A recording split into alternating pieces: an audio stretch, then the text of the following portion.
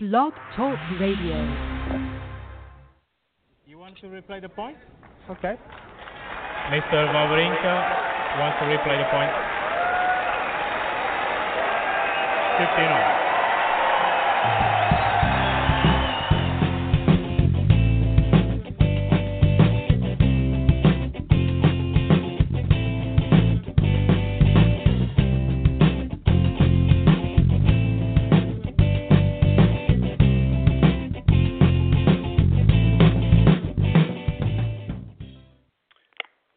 Good evening and welcome to Replay the Point. Today is July 31st, 2017. Pete Ziebron of Tennis Acumen, joined by Karen Helf of Tennis View magazine. Good evening, Karen.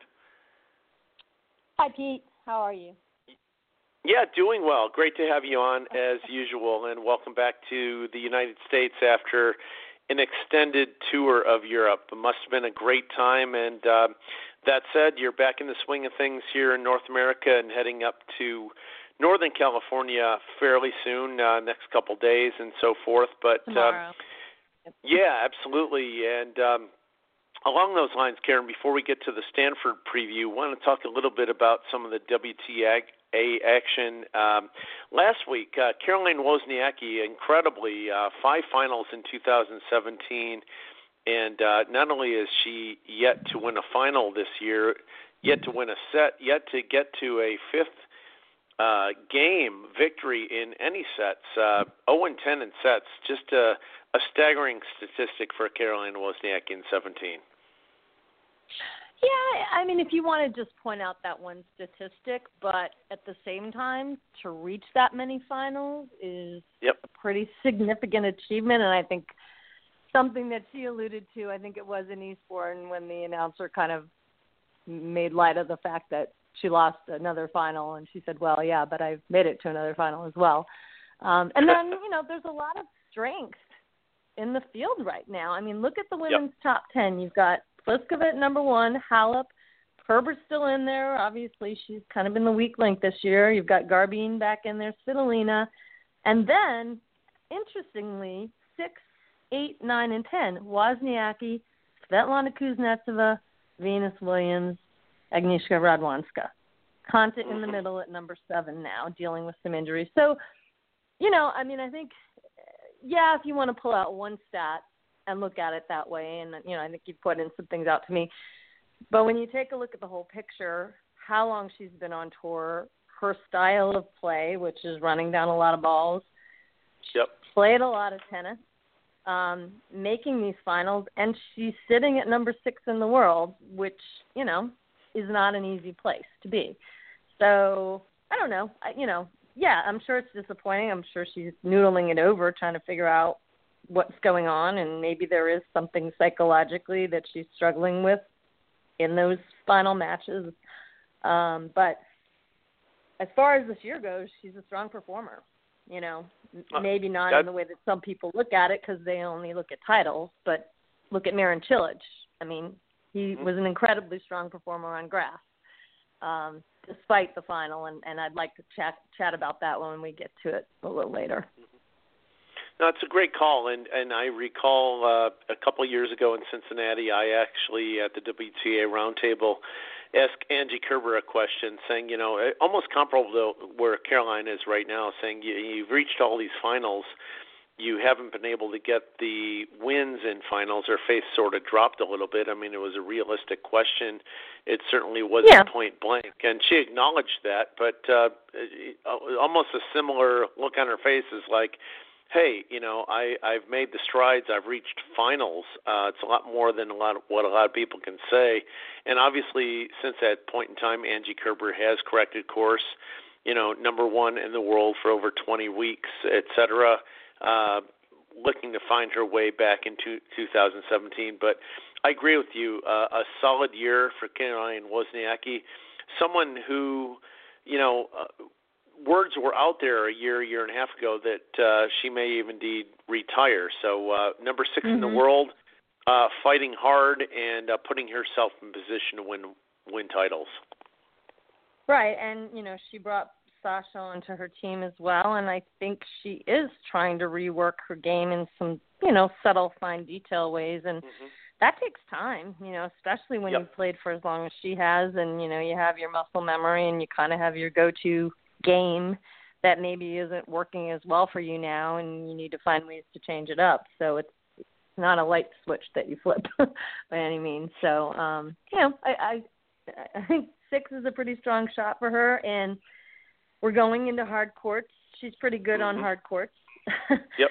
So, I've seen her win at Indian Wells and, a few other places. So let's see what she can do. But also, look, again, the other big standout for me is I am so impressed with Svetlana Kuznetsova right now, too. Yep. So much mileage on her, so much playing time, saw her in Eastbourne. I think, again, she played like 3 matches in one day and, it's just amazing. So.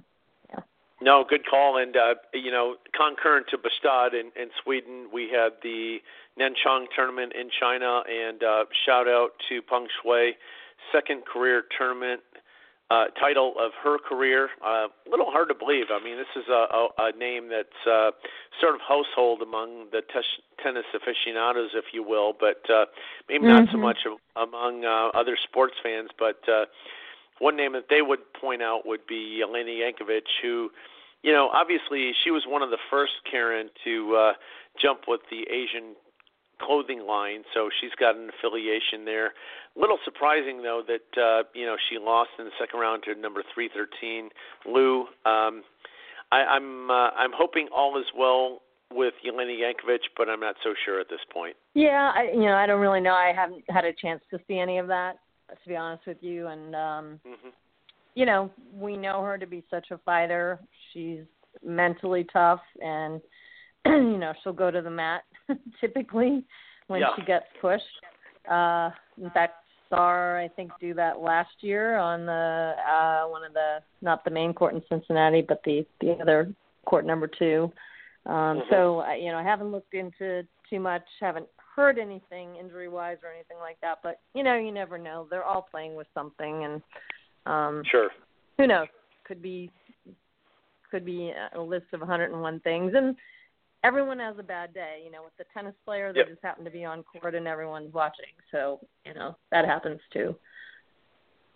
Yep, good call. And we're going to switch gears a little bit to some of the action that took place last week, actually a couple days ago, Sunday in Hamburg. ATP, incredible, lucky loser, second consecutive week. In this case, Leonardo Meyer, Argentina, wins his second career title, defeats Florian Meyer, who's from Germany, in the final. Meyer won a 500 last year. Leonardo Meyer, on the other hand, is going to skyrocket in the rankings. I think he's going to gain about 100 points with respect to winning a 500. Good for him. This is a tournament, Karen, last year, Martin Klizan won this. This is a big tournament, a 500. I kind of scratched my head why the ATP has a 500 on clay this particular week. We're after Wimbledon. We're in between Wimbledon and the U.S. Open. A couple weeks before the ATP season gets underway with the Masters 1000s in Canada, and then Cincy, and then into the hardcourt season, the U.S. Open U.S. Open championship. It does not compute, but credit these guys for finding a way, taking advantage of the system, as well as a weak draw. And Leonardo Meyer, we had a final with 2 guys whose ranking was over the 100s in Hamburg. Yeah. Yeah, again, I didn't get a chance to see much of this. I've taken a little bit of a tennis hiatus because being away for 3 months, had a few things to do before I leave again. But yeah, and I agree with you on this whole, how do you, after grass season, flip back to clay? But at the same time, different regions of the world are better served having one surface or the other. And if they can get a tournament and get sponsors, they're certainly going to do it. So, it's interesting to see. And also, I don't know. I'd have to look at what he played, but I don't know if he did much playing on grass anyway. And did he kind of skip the grass season and just stick with clay, and now we'll move to hard court? Yeah, and I'm a bit of a. His name too much. Yeah, I'm a bit of a traditionalist. I'm still personally a little bit stung that Hamburg had their Masters 1000 taken from them. Shanghai has now replaced that, and Hamburg used to be the last 1000 on clay. Leading into Roland Garros, obviously the deck has been reshuffled. Rome has moved around, and now, Madrid is there as well, and now Shanghai has taken the place of, the ATP has really shuffled the deck. But Hamburg, this was a once proud tournament that was a Masters 1000 on clay, the lead up into Roland Garros, and now it's lost in the shuffle, if you will, between Wimbledon and the U.S. Open on clay. It's reduced to a 500. The draw has been decimated, but good for the people of Hamburg who still turn out for that. And Karen, before we shift over to the U.S. Open Series in Atlanta, I just want to give a shout out to Fabio Fognini. Won his 5th career title, another one on clay, defeated Yannick Hoffmann of Germany, a qualifier who got all the way to the final. Nice for Fognini to get that win. Do want to point out, though, something that was not off the radar. David Goffin, obviously coming back from the injury, horrific injury at Roland Garros, lost in his second match to Robin Haase, but David Goffin still finding his way back. Yeah, and I'm just happy to see him out playing again. I really didn't know after seeing that kind of gruesome footage of what happened with the court cover how serious it was going to be, and really was it going to take him out for the rest of the season. So just nice to see him back on court. Have to say, having visited Belgium, I can see where his congeniality comes from, because these are some of the just most pleasant people I've ever met. Yeah. And so it fits with his personality. Nice guy, hard worker. So good to see him back. No, I agree. Of the 23 countries I've been to personally in Europe, Belgium is way up there at the very top, and I agree with you. It's maybe a bit under the radar for people looking to visit the major cities in Europe, but I thoroughly enjoy Belgium. Always have had a great experience. Wonderful people there. So, we wish David Goffin all the best. And we had a 250 here in the U.S., Karen. John Isner incredibly wins 2 titles in 8 days. He won Newport last week, wins Atlanta for the 4th time. Credit to him. Master service class, if you will. Yep. 61 aces, 7 double faults. John Isner really feeling it. Credit to Ryan Harrison, looking to win his 2nd title of the year. Didn't happen. Lost in 2 very long tiebreakers to Isner. But, Atlanta, that can have hot and stifling conditions. Isner, obviously, from North Carolina, but played college ball at University of Georgia, got the job done yet again. Yeah. And for John, I think I don't want to say he's out of the radar, but basically, I'd say in the last year, maybe year and a half, I think the focus and shift has been more Jack Sock, has been more Steve Johnson, so he's sort of been in the background a little bit more. And, I think people have been questioning what he's going to be able to produce, because he's not a super young guy anymore either. He's 32, been on the tour for quite a while.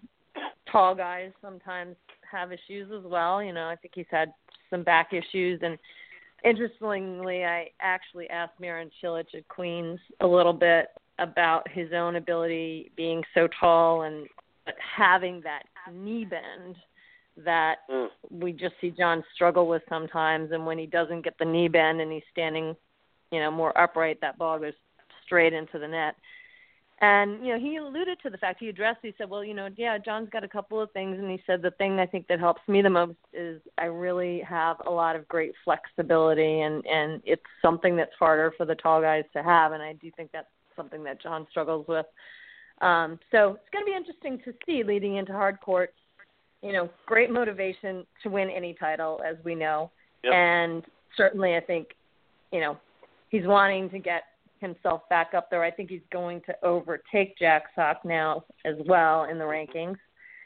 So all very positive. And, hey, hot, humid Atlanta is great preparation for Cincy and the U.S. Open. So. Yeah, you know. Couldn't agree more. And I'll turn back the clock a little bit, Karen. 4 or 5 years ago, Isner has had some success in Masters 1000s. These were back-to-back press conferences, and none other than one, Martin Del Potro said, John Isner is a guy that I don't like to think about facing. I don't think anybody on the ATP likes to think about playing him. Rafael Nadal said, there's no excuse why this guy is not in the top 10 all the time. Those are big words from two of the most respected guys in the ATP Tour. John Isner, unfortunately, for tennis fans, more of a wrestling fan, pro football fan. I personally think he treats tennis more as a hobby than anything. And again, if I had a couple words to say to John, tennis, your shelf life is only so long. Let's max it out while we can, and you got the rest of your life to watch football and wrestling on the couch. Let's crush it while we can. But maybe, perhaps, Karen, John Isner has corrected course in the last couple weeks, and as you mentioned, ideal preparation coming into the hot and humid conditions in Cincy and New York. Yeah, and I agree with you on all of those statements from the other players, and I will tell you one of my favorite matches, and normally I wouldn't be as excited about this, but was John Isner playing Milos Raonic at Indian Wells. And, you basically just knew the first guy to double fault lost the match, I mean, honestly, it was so intense because, obviously the serve weapons for both of these guys are amazing, and to see them, put up head-to-head like that, and to have the suspense for as long as it went on. I cannot remember the score, and I'm not going to try to find it right now, but it was something to see. And, one of those rare matchups that you just remember because it's unique in that way. And, when somebody has a weapon that big, it's formidable. But I agree with you on the aspect of, I don't know John, but I've never seen him really as a player that gets that fired up. I've seen him on occasion on certain points, but I just don't see him consistently kind of pumped up. I mean, again, I'll give the example of Denis Shapovalov playing Kyle Edmund. He, I think, is up a break and is serving for the match. Kyle Edmund is sitting flat in his chair, kind of just looking around at the crowd, and Shapovalov is in his chair going, come on.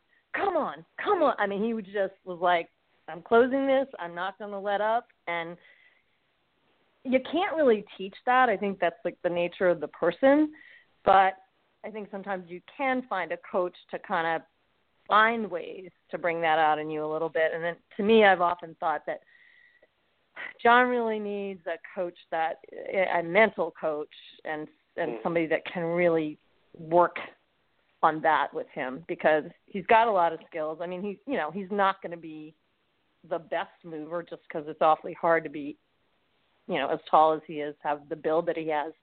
But, he has a lot of great skills that, in quoting Andy Murray, you maximize your potential of what you have and the skills that you have, and that's the way you play your game. So, it'll be interesting to see what he can do with this year. I think playing at home also is helpful to him. Americans do get behind their players. There's good crowd support, especially at the U.S. Open.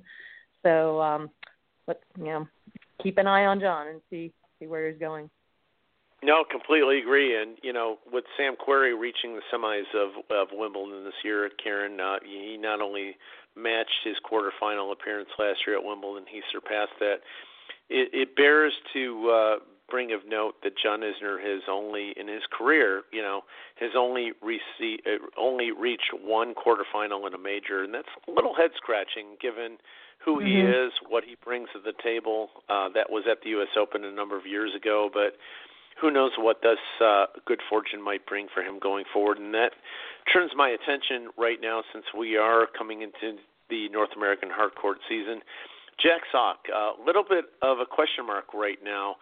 Kyle Edmund, the talented young Brit who I have very high hopes for, Jack Sock, however, only won 5 games against Kyle Edmund, and Edmund, this is someone who had a little bit of an injury against Sock and carried forward, and he wasn't able to continue his next match. But all of a sudden, we're wondering, we're scratching our head about Jack Sock, who had some good results earlier in 2017, and yet now, you mentioned John Isner did pass him as the world top American, and all of a sudden, I don't quite know what to make of Jack Sock. Your thoughts on that? If you've seen him earlier this year. I haven't seen too much of him up close. Didn't see him at Eastbourne. Saw him roaming around at Queen's Club, but I think he had an injury there, actually. So to be honest, I can't really say that I have too much to add to this one. Again, though, he's he's at that cusp. He's 24 now, so he certainly has kind of that window of opportunities, we know, given the age of the players and when people really start to climb in the rankings, and where that, you referred to with John, you only have so much of a shelf life, and you got to make the most of that time. I mean, I think he is kind of in that spot. Don't know too much else, though, in terms of psychology or anything like that. Something to definitely watch also as we go into the hard courts, and look forward to seeing him at Cincinnati. But even with his performance, though, I think he's always suffered a bit with consistency. He can play really well, but sustaining it day after day, week after week, has not been something he's mastered yet, I guess, is what I would say. Yep, good call. Absolutely. And we mentioned at the top of the show, Karen, you're off to Stanford, I believe, tomorrow, and that'll be thrilling for you to be able to be there. Maria Sharapova in action. She had a nice 3-set win tonight over Jen Brady. Petra Kvitova also in action. Garbiñe Muguruza, number 1 seed. Want to just ask you a little bit. I've been on the campus of Stanford University. I've not been there for tennis, but I think you've been there a few times. But your anticipation in heading into Stanford, what are you looking most forward to covering when you're there this week? Oh, well, I was looking at the draw, and some of the matches, the potential matches that I've kind of listed, there's Ziebron and Kvitova, which I just think will be very interesting. I don't even know if they've ever played each other. I'm going to have to look that up. Cici Bellis and Alizé Cornet of France. Both of these girls, Venus Williams described Bellis last year after playing her at Stanford as feisty, and she is. And it was a compliment. Again, I want to reiterate, it was a compliment, because somebody tried to make it into something negative that it wasn't. And, Alizé is a feisty woman, so I think this is going to be a very passionate match. So that's what I'm looking forward to. Key Sharapova is a possibility. So again, what can Madison bring to the table, especially with the home court? I think, again, there's going to be a lot of support. And then Nicole Gibbs is playing, and of course, with her having been at Stanford as an actual student, there's huge support from her. I mean, the whole crowd, Gibbsy. So that'll be just fun to, fun to be in that environment. As you know, college environment is different. But, looking forward to seeing all the top ones. Also looking forward to seeing Coco, because Coco and Petra on the bottom of the draw, and then Garbiñe, Maria, and Madison I noted on the top. So I think it's going to be interesting. Coco's been another American with some really good performance, but then not as consistent as she's going to need to be to sustain, a top-level ranking. So I don't know. I guess if there's a word for Americans, maybe it's we need to work on our consistency, as all players do. But, we've kind of said it a couple times tonight. No, sure. And I think this will be not your first time to Stanford, I believe, Karen. Is there anything that you've... Yeah, can you compare this tournament to anywhere on the tour, or is it comparable to anything, if you will?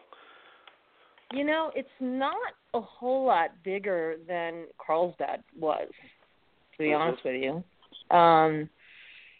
there's really only one major show court. It's small. And, for the draw that I'm looking at and the lineup of names, and unfortunately, we would have had Victoria Azarenka too, but she's out with a virus. Yeah. I mean, look at these names: Misaki Doi, Kayla Day, which I'm very excited to see her again because I saw her at Indian Wells and she did quite well this year. Very positive, upbeat, somewhat aggressive player, and seems like she loves being in the spotlight. We mentioned Madison. We've got Coco. We've got Allison Riss, Pavlyuchenkova, Cece Bellis, Nicole Gibbs. I'm going to mention this one, too, because I'm starting to see her more and more. Laura Arabirena, I think it is, of Spain. Naomi Osaka, Sharapova, Kvitova, Schiavone. I was thinking about it tonight. It's like for a 32 draw, it's pretty packed. And it, to me, is almost comparable to what Queen's Club was like on grass with the men. Small draw, but boy, the big names are all in there. So, I just think it's quite an exciting lineup. Unfortunately, Konta is not here this year, and this was her first title, WTA title last year, so she's not able to defend. So that's a little bit of a shame, but I'm sure somebody else is more than happy to step up and take it this year. So we'll see who that's going to be. No, I think that's a great analogy with respect to Queens, the ATP 500. And again, this being a somewhat smaller tournament, I mean, we're in a big market in the San Francisco Bay Area, but at the same point in time, it's a little under the radar tennis-wise, if you will, even though the big names are there. And Karen, concurrent to Washington on the other side of the country in Washington, D.C., again, we've got another ATP 500 going on, but we'll talk about that in a bit. But we're going to shift our attention to the WTA action. Sloane Stephens back on court, a wild card. She gets none other than the number one seed, Simona Halep, in the first round, but also Simona Halep doing double duty. I really like this for both players. Sloane Stephens playing dubs with Jeannie Bouchard, and then another very intriguing doubles partnership, Sabina Lisicki, the Wimbledon finalist, with Mladenovic. I don't quite understand that, but I like it. Yeah, I do too. It's interesting. And Sabine played doubles with Martina Hingis, we mentioned a while back. So, she knows her way around the doubles court, if you will, and certainly Kiki has made a name for herself in doubles and singles, really, in the last year and a half.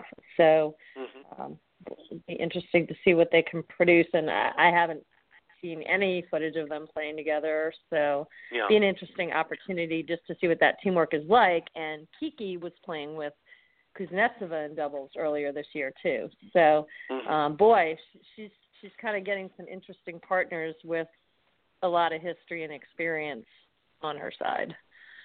No, good call. I really like it a lot this early on, if you will, on the U.S. Open Series hardcourt series to play doubles as Sloane Stephens, Bouchard, Lisicki, and Mladenovic are doing. We'll see, Karen, possibly in a couple weeks in Cincy how that may indeed pay dividends going forward. The ATP side, we've got a 500 going on, and it's a pretty quiet. I mean, I have to admit, I looked at the qualifying draw, and I did not know too many names in the ATP qualifying draw. That said, the first couple rounds, we're going to get through those, but potential blockbuster third-round matchups, including Nishikori Del Potro, Alexander Zverev and Kyrgios, Dominic Thiem Anderson, and Grigor Dimitrov, Steve Johnson. John Isner did pull out of this. That's understandable after playing 2 weeks of tennis. But, wow, all of a sudden the Washington 500, Raonic even accepted a wild card into this tournament as well.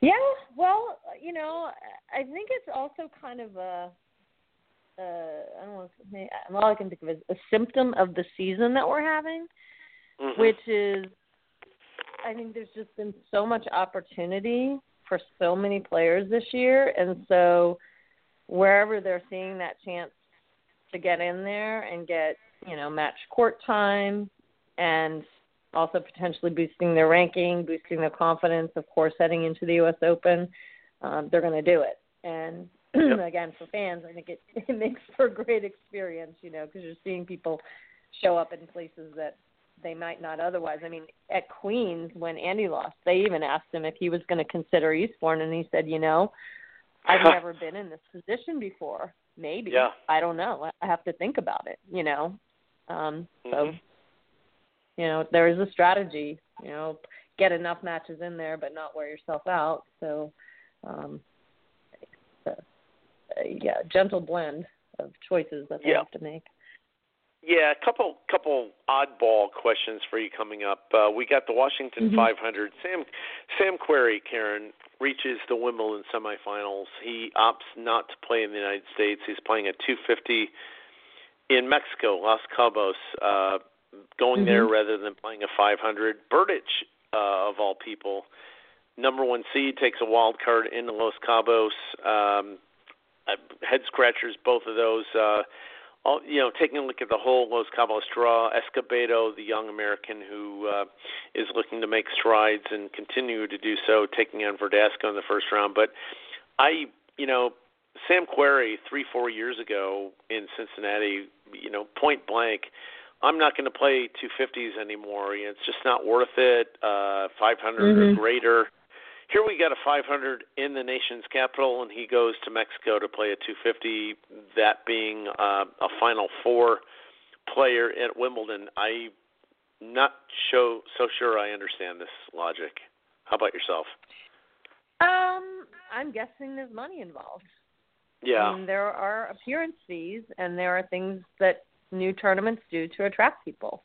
Also, maybe let's take a look at the sponsors of that event. Is there any kind of affiliation there? I mean, we all like to think it's all about, nobility and, people being above board of those kind of things. But let's face it, it is a business. It is the way they make their living. And if somebody's going to, throw $200,000 your way to come to Mexico when the weather's pretty nice and it's not too far of a flight to get back to the United States. The time zone's not a killer change. I don't know. You can't blame anyone for doing that. That'd be my guess. I could be wrong, and I stress I'm guessing, but, And also, though, I think for some of the players, too, I thought about this myself. Like, to be honest, after being on the road for 3 months, kind of the last thing I wanted to do when I came home was sat down and watch tennis, and I mentioned I haven't watched much recently. These guys are doing this every year. They've been to the same places year after year, so it also might be shake it up a little, go somewhere different, see something different. How many times have you played in Washington? I mean, you've seen the place, you know the course, you know the hotels, you know the restaurants. So could be some of that too, and hey, wouldn't it be fun too, to be one of the first people to win the title? I mean, I think there's all kinds of things that can play in. So, I don't know. My thoughts. That's all. No, good call. I like that. And concurrent, Karen, with Washington 500, Los Cabos 250, we still, as I mentioned, we had a 500 on clay in Hamburg last week that Leonardo Meyer defeated Florian Meyer. We got a 250 thrown in the mix, Kitzbühel, Austria. Interesting names, though. Cuevas, Fognini, who just won last week as well, Gilles Simon.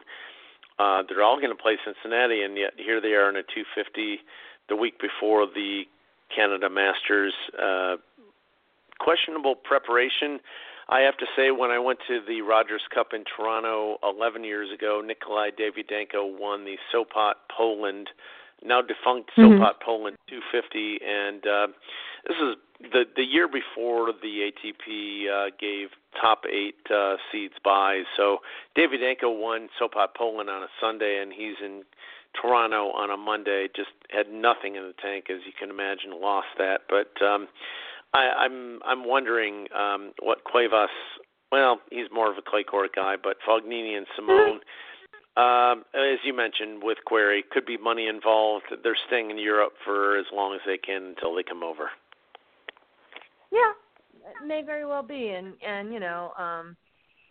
also, what are the odds that I can get a title on clay? Yep. Versus coming and playing on a hard court. I mean, even Fabio, I'd have to say, I'd still pick him on clay before I would pick him on hard court. Yeah. For a title. Yeah. For a title. Yep. So. No, completely agree. And Karen, before we wrap up, again, you are off to Stanford tomorrow, so want to get your thoughts, again, if you want to elaborate a little bit on what you're hoping to, expecting to see, and how long you're going to be there. And obviously I'll see you in less than 2 weeks in Cincinnati, but want to ask you what you are looking most forward to at Stanford this week. Just the fact that it's a small event, yet it's got big names. It's a very intimate experience. There's not a bad seat on the court. I mentioned some of the matchups already. And also, interestingly, we've got Coco Vandeweghe playing doubles with Spears, Jennifer Brady playing doubles with Madison Keys. So that'll also be interesting. And Nicole Gibbs with Christy on. And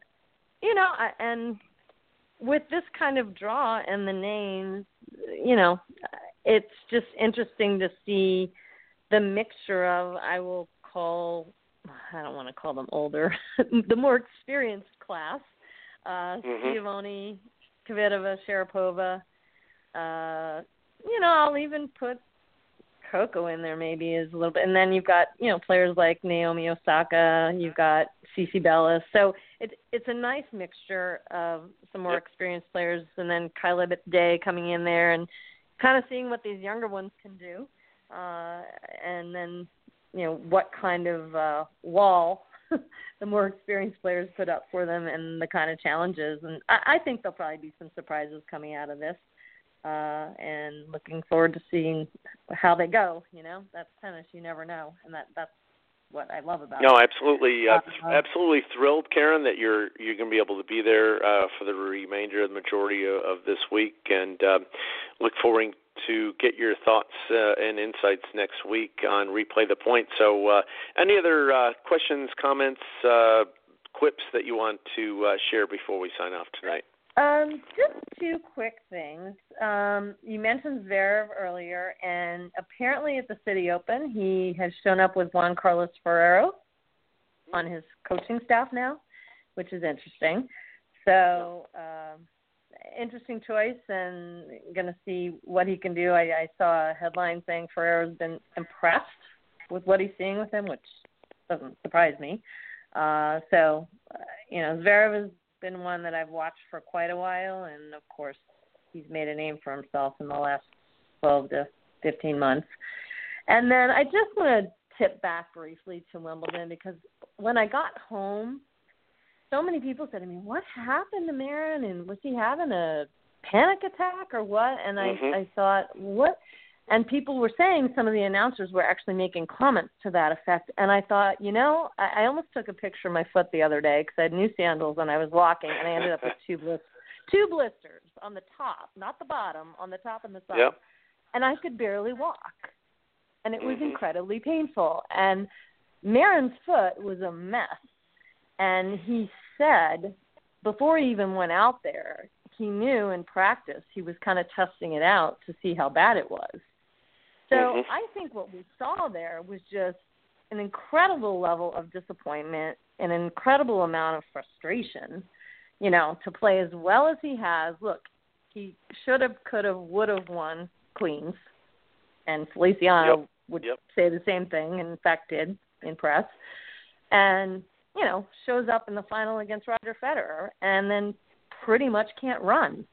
So, you know what it's like. You got to push off your foot to serve. His serve is a big weapon. I mean, you got to push off your feet to do everything. But, I just was kind of bothered by the fact that people kept saying that to me, and I thought, well, it was obvious. But anyway, so I just kind of like to correct course on that a little bit. And, and I also think he didn't take the medical timeout maybe earlier because, according to the rules, are you really supposed to? And what could they really do other than maybe numb his foot or something? I mean, but I don't think they can give him an injection or anything like that. So, I can't imagine. I'd be in tears. I'd be livid and frustrated and angry and any other thing I can think of. So, unfortunate, because I think it could have been an amazing final had he been great able call, to have all of his physicality. Yeah, great call. I appreciate your insight. Someone who was there, and obviously we stateside just had television commentary, and again, those of us who know the game were able to try and figure out possibly what was going on. But Karen, that's great insight. I agree. And anybody who's walked a long time in shoes, consecutive days and whatnot, and having the blisters, last thing you want to do is walk again, let alone play a major final against Roger Federer. But that's what Marin Cilic was up for. So a valiant effort for him to even reach that stage. Absolutely. Yeah, and I think a lot of players would have walked over. I won't name names, but there are a few that I'm sure would have just went out there, maybe played the first two games, and then came over and shook hands at the net. So the fact that he tried to even stay in it, to me, was quite something. Yeah. No, and I'll point one thing out. I don't know if you're aware of this because you were there, but it was pointed out on television. Obviously, after the medical timeout, and he was in tears and not feeling well. He cracked the biggest serve of his tournament, actually, I think a game or two after that medical timeout. So you could sense that, that the competitive juices were still there. He recognized where he was and what it was all about. And it was just sort of like, you got to be kidding me. I'm just going to lash out at this and try and take it on Fed the best I can. I might not be able to win this match or even this game or this set, but I'm still going down fighting, even though my body or let alone my feet are denying me. So that really spoke volumes, if you will, for me, for Marin Cilic, the fact that he cracked his big service tournament 2 games after the medical timeout. But yeah, unfortunate. Again, Marin Cilic, Karen, the 2016 Cincinnati Western and Southern Open champion, just played some brilliant tennis last year, 50 weeks ago. I look forward to that coming up here in Ohio in a few weeks. Yeah, and former U.S. Open champion. So, he's ranked number 6 right now. Again, not too shabby. No, completely agree. And any last words before we wrap tonight, Karen? No, it's just great to talk to you and really looking forward to seeing you face-to-face in Cincy. So it's going to be a great time. Absolutely, and safe travels, Karen, from San Diego to Stanford, California this week. And again, on behalf of Pete Ziebron, on behalf of Karen Helf, this is Pete Ziebron saying good night. We'll catch you next week on Replay the Point, and we'll be live in Cincinnati in a couple weeks' time. Good night.